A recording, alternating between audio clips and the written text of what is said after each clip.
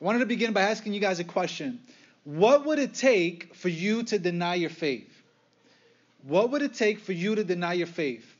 Nicky Cruz was a renowned street thug who moved from Puerto Rico to the mean streets of New York City in the 50s. Shortly after, he took his chances on the streets, and he actually joined a notorious street gang called the Mau Maus. Okay, I have some pictures here for you guys to look at on the screen. One day, he actually ended up being quite violent as he grew up the ranks in this street gang here in New York City in the 50s and 60s, just running amok all over the place. And he quickly continued to rise into the ranks. In fact, he actually became the president of the Mau Maus, and he was actually like their warlord. He was one of the head leaders. One day, a skinny preacher from the middle of nowhere, Pennsylvania, named David Wilkerson, moved to New York City with the hopes of sharing the gospel with people of the city, with the people here in New York City. And among those who heard his street preaching was a guy named Nicky Cruz. And one day Nicky Cruz was passing by, and David Wilkerson, he got to know some of these guys' names as he was evangelizing and preaching to them in the streets. He shouted to him, he said, "Nicky, Jesus loves you." And Nicky's response was, "Say that one more time, and I'll cut you to 1,000 pieces." Can you guys imagine if a gang leader came up to you, pulled out his knife, stuck it in your face, and threatened to cut you? What would you do in that instance? What would you do? Would that be enough to rattle your faith? Would that make you keep your faith more private? Nobody needs to know anyway. David Wilkerson, who would go on to found Teen Challenge and Times Square Church here in New York City, he answered, "Nicky, you can cut me into 1,000 pieces and scatter them all over the city, and each one of those pieces will cry out, 'I love you.'" Hallelujah. That was his response. Hallelujah. Eventually, after the restless efforts of this bold street preacher from the middle of nowhere, Pennsylvania, one of the most feared street gang leaders in New York City with tear-filled eyes surrendered to the lordship of Jesus Christ. He would go on to share his story and preach the gospel to thousands all over the world. In fact, you can look him up. He continues, 81 years old. He continues to proclaim the gospel and share this story all over the world. Nicky Cruz. What would it take to deny your faith? Or what about not to deny it, but what about just to compromise a little? I want to introduce you guys to a friend of mine. I have a picture of his here as well, him and his wife. He's a fellow church planter in Woodside, Queens. His name is Sylvanus. And he's one of the boldest gospel-sharing missionaries that I know right here in New York City. He's reaching out to the Nepalese community in New York City. He's sharing the gospel primarily among Muslims and Hindus.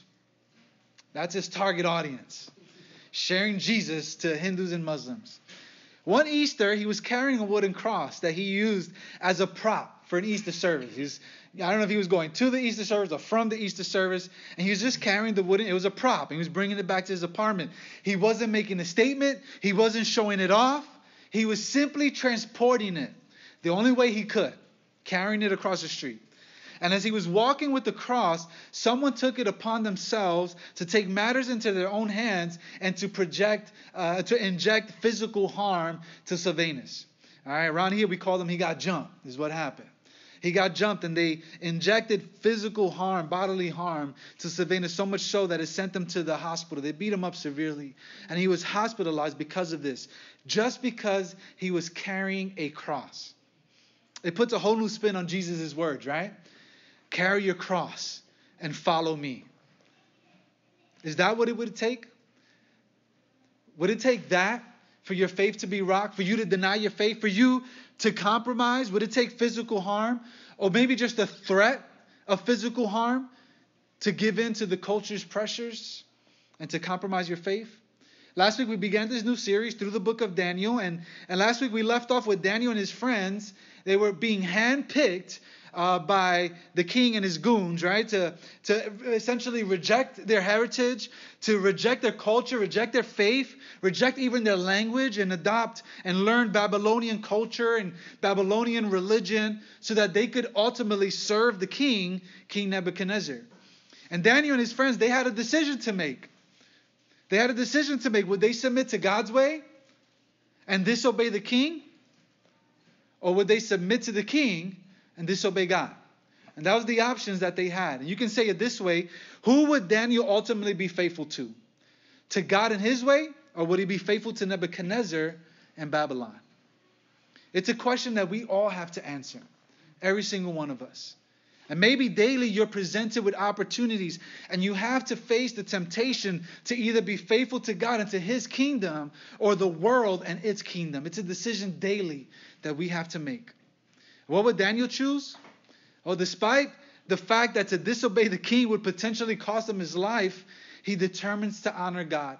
And I think there's a few things that we can learn from this. And if you want to take out your message notes, there's a couple fill in the blanks there for you guys to follow along. I think there's a couple things that we can learn from Daniel's resolve. And here's the first thing. You can write this down. Number one, it takes courage to take a stand. It takes courage to take a stand. Daniel 1:8 says this. Daniel determined, everybody say determined, that he would not defile himself with the king's food or with the wine he drank. So he asked permission from the chief eunuch not to defile himself. Would you guys go ahead and circle, underline, put a star right next to where it says Daniel determined. He determined. Daniel makes the decision to honor God over honoring the king. And he determines that he's not going to eat the food or drink the wine that comes from the king's table. You guys remember what we said last week? Don't drink the Kool-Aid, right? And he said, I'm not going to drink the Kool-Aid. He said, no, I'm not going to do it. I'm going to be obedient to God, right? He's not going to drink from the king's table. He's not going to eat from the food. The food and the wine would have included a certain meat that God had forbidden. He specifically told the Hebrew people that they were not to eat. And the wine was used to sacrifice. It was used to pour out on the sacrifices of the Babylonian pagan gods. And so Daniel said no. And then he works up courage. Get this, guys. He works up the courage to approach the guy to tell him that he's not going to eat the food. The guy that told him he has to. This is your new diet, Daniel. He works up the courage to go to this guy. Do you think that would have been tough for him to do? This guy has the king's number on speed dial. For anybody who disobeys, anybody who brings and causes any trouble, let me call the king right away because this guy's giving me trouble and let's give him the death penalty ASAP, right? This guy has him on speed dial. But Daniel was so determined and his conviction was so strong that he works up the courage to take a stand for what he knows to be true. And guys, it's so much easier. It's so much easier to go with the flow for the sake of not looking foolish. Nobody likes being the oddball. For the most part, nobody enjoys conflict. Nobody goes looking for that conflict. No one enjoys welcoming criticism. I love it when they criticize me because of my faith. I welcome it. Nobody likes to be the oddball. Who wakes up in the morning thinking that they'd like persecution along with their coffee? Right? Who says, yes, I want a side of bacon and eggs and ridicule for my faith? Nobody wakes up thinking like that in the morning. So the temptation is to lay low or to avoid the spotlight, to deny your faith or to compromise. What does it look like to demonstrate courage for you? Maybe it's not participating in those conversations that you know you shouldn't be involved in because you know those conversations are in God honoring. In fact, perhaps you realize that participating in them has even tainted your testimony. The very fact that you're laughing at those jokes and that you're involved in those conversations. Maybe demonstrating courage is the next time your coworkers bring up the topic of religion or faith, instead of lying about it, you begin to open up and talk to them about it. You share how your faith and your walk with Christ is important and how He's changed your life for the better. And who knows? Maybe you'll have the opportunity to share the gospel with them as well. Who knows? Maybe courage looks like when you're at that family function, when you're at that wedding or that holiday party, or when you're hanging out with some friends and they begin to pressure you to have a drink, and then another, and then another, and then one goes to two, and then two goes to too many, and you find yourself in that situation. Maybe instead you have the resolve and you determine, like Daniel, God wants you to be sober-minded and not giving in to drunkenness and debauchery. So even though they'll think that you're the religious weirdo, you choose to exercise courage and take a stand because you've determined that God's way is so much better. Another thing that we can learn from Daniel's resolve is that it takes faith to remain faithful. That's number 2 in your notes. It takes faith to remain faithful. And Daniel 1:12 and 13 says, this is Daniel speaking to the eunuch, please test your servants for 10 days. Let us be given vegetables to eat and water to drink. Then examine our appearance and the appearance of the young men who are eating the king's food, and then deal with your servants based on what you see. How bold is this statement from Daniel? How bold? He tells the eunuch, keep the king's food, don't give it to us. Only give us veggies and water for the next 10 days. And because this will honor God, I promise you He'll take care of us and we'll look better than the rest. And if we don't, then you deal with us afterwards. How bold is that? How bold is that statement? Now, nothing in this text suggests that Daniel was a dietitian, right? I don't think he was trying to craft a new diet. I don't think he was trying to watch his figure. I don't think that's what he was doing. Daniel had faith that if he honored God in this area and did not eat the food sacrificed to idols and the food forbidden by God to eat, then God would take care of him. He had faith that God would take care of him. And Daniel told the eunuch, I know these guys are eating steak wrapped in bacon for breakfast, but watch what God can do if you choose to honor him. Remaining faithful to God requires faith. Faith to know that what God wants for us is also actually what's best for us. Faith to trust God with the outcome or the consequences, whether it works or not, into our favor. Faith to trust God to come through. Remaining faithful requires faith. And Daniel showed faith by trusting God that if he obeyed him and didn't eat the forbidden food, then somehow God would get the glory from it. Either through his life or through his death. God would get the glory somehow. He even had faith to believe that at the end of 10 days, his skin would glow nicer, his six-pack would push through, and his hair would be healthier because of the extra vitamins in the veggies, right? Well, I'm just kidding. That's not necessarily true. But essentially, he trusted God that supernaturally, because of their obedience and choosing to honor God over the king's orders, he would take care of their appearance and take care of their livelihood so that they wouldn't appear famished or malnourished. That's what the eunuch was afraid of. The eunuch said, man, if I just give you veggies and waters, you guys are going to look weak and sick, and the king's not going to want that. Look at Daniel chapter 1, verse 15. Look at what his faith did. At the end of the 10 days, they looked better and healthier than all the young men who were eating the king's food. What does that type of faith look like for you? Maybe it's trusting God with your relationships and your friends and your neighbors, your family members and coworkers. If you're too caught up with you're too caught up and too worried about what they think about you, what they're going to say about you, or what they might say, or how they might reject you, or worse, how you may become the butt of all their jokes, well, then faith might look like trusting God with those relationships. That He might put the right friends along your path, and maybe even remove those who might be a stumbling block. Or maybe that He would give you thick skin to brush off those comments. Or that He would give you an overwhelming sense of compassion, so that you would feel empathy and compassion for them. Maybe that faith looks like trusting God even though you don't have all the answers. I'm sure Daniel had many questions and even doubts. Don't you think Daniel had questions? Don't you think he was fearful? I'm sure he thought, geez, God, I've been faithful to you, and yet you let us be captive by this pagan and godless nation. I'm forced to abandon all that I know about you. I'm forced to abandon my faith and my heritage and my culture. I'm forced to let go of all that and learn about these pagan gods. They're making me change my language. And if I don't do all these things, then I'm a dead man. You don't think Daniel had questions? You don't think he had fear? But even with all those doubts and questions that he may have had, Daniel chose to trust God anyway. And maybe faith for you is trusting God even though you have some of those same fears. Even though you have some of those same doubts. Even though you have some of those same questions. And maybe your prayer can be something like this: God, I don't have all the answers. I don't get you. And I have a lot of questions, but you know what? I'm trusting you anyway. Maybe that's your prayer today. It takes faith to remain faithful. But here's great news.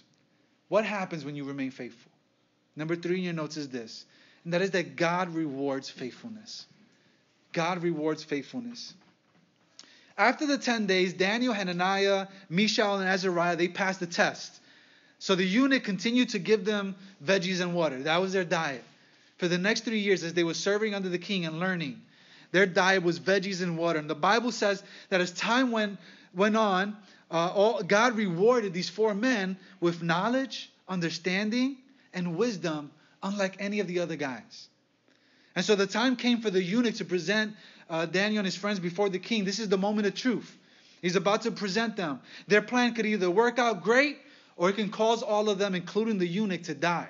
It can cost them their lives. And here's what the Bible says, Daniel 1:19. Check this out.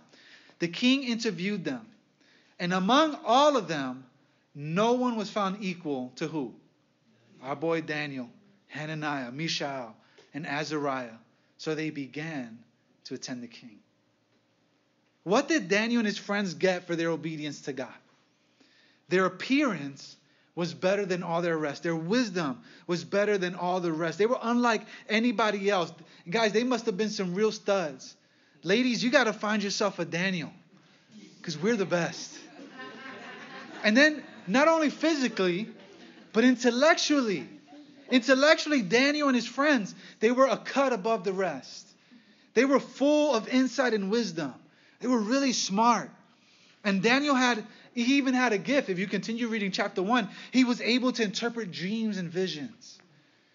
Lastly, they were rewarded with favor from the king. The king saw how gifted these guys were. And if you continue reading chapter 1, you'll see that he would consult them about anything that he needed help with. He would go to these guys.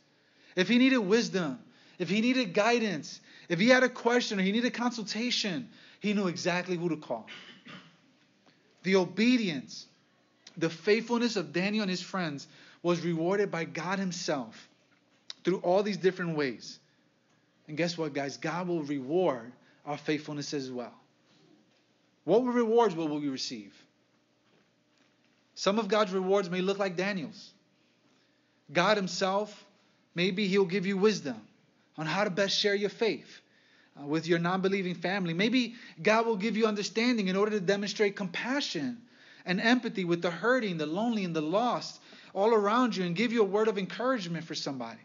Maybe God will give you or grant you favor with your boss or with your coworkers, even though they don't understand you or your decisions or how you choose to stand differently than the rest of the world. They won't be able to deny the fact, the impact that your faith has had on your work ethic and how you treat others.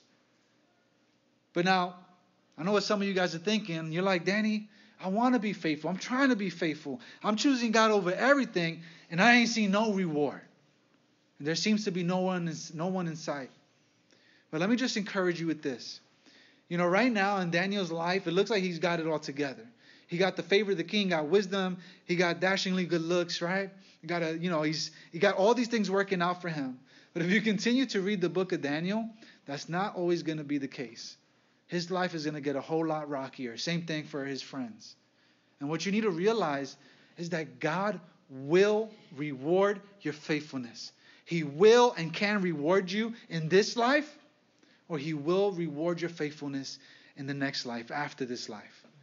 And this is exactly what Jesus said. And it's all over the New Testament. You can read this all over. In the famous Sermon on the Mount, here's what Jesus said. Read it with me out loud. You guys read these 2 verses. It's Matthew chapter 5, verse 11 and 12. You have it inside your notes and it's on the screen. Ready, go.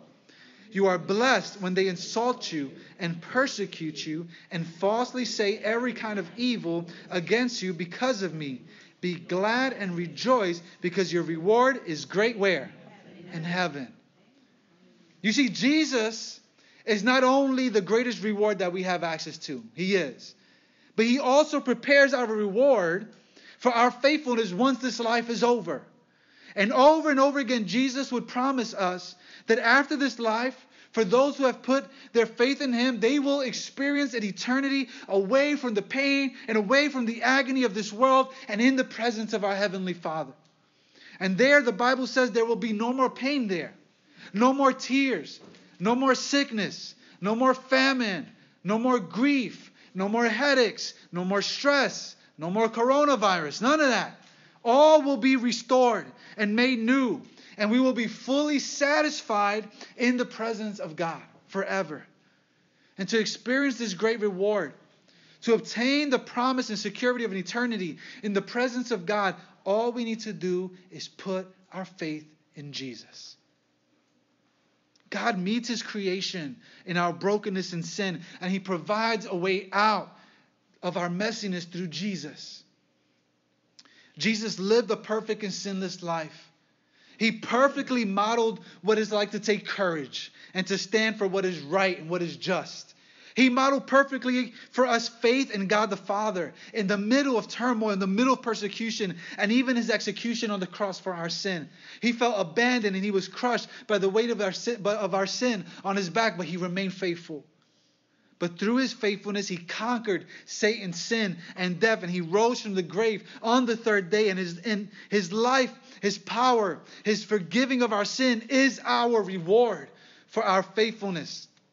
And if you've yet to put your faith in Jesus and to trust in his work to forgive you of your sin and to grant you eternity with our Heavenly Father, then I just want to let you know you have the opportunity to respond to that today.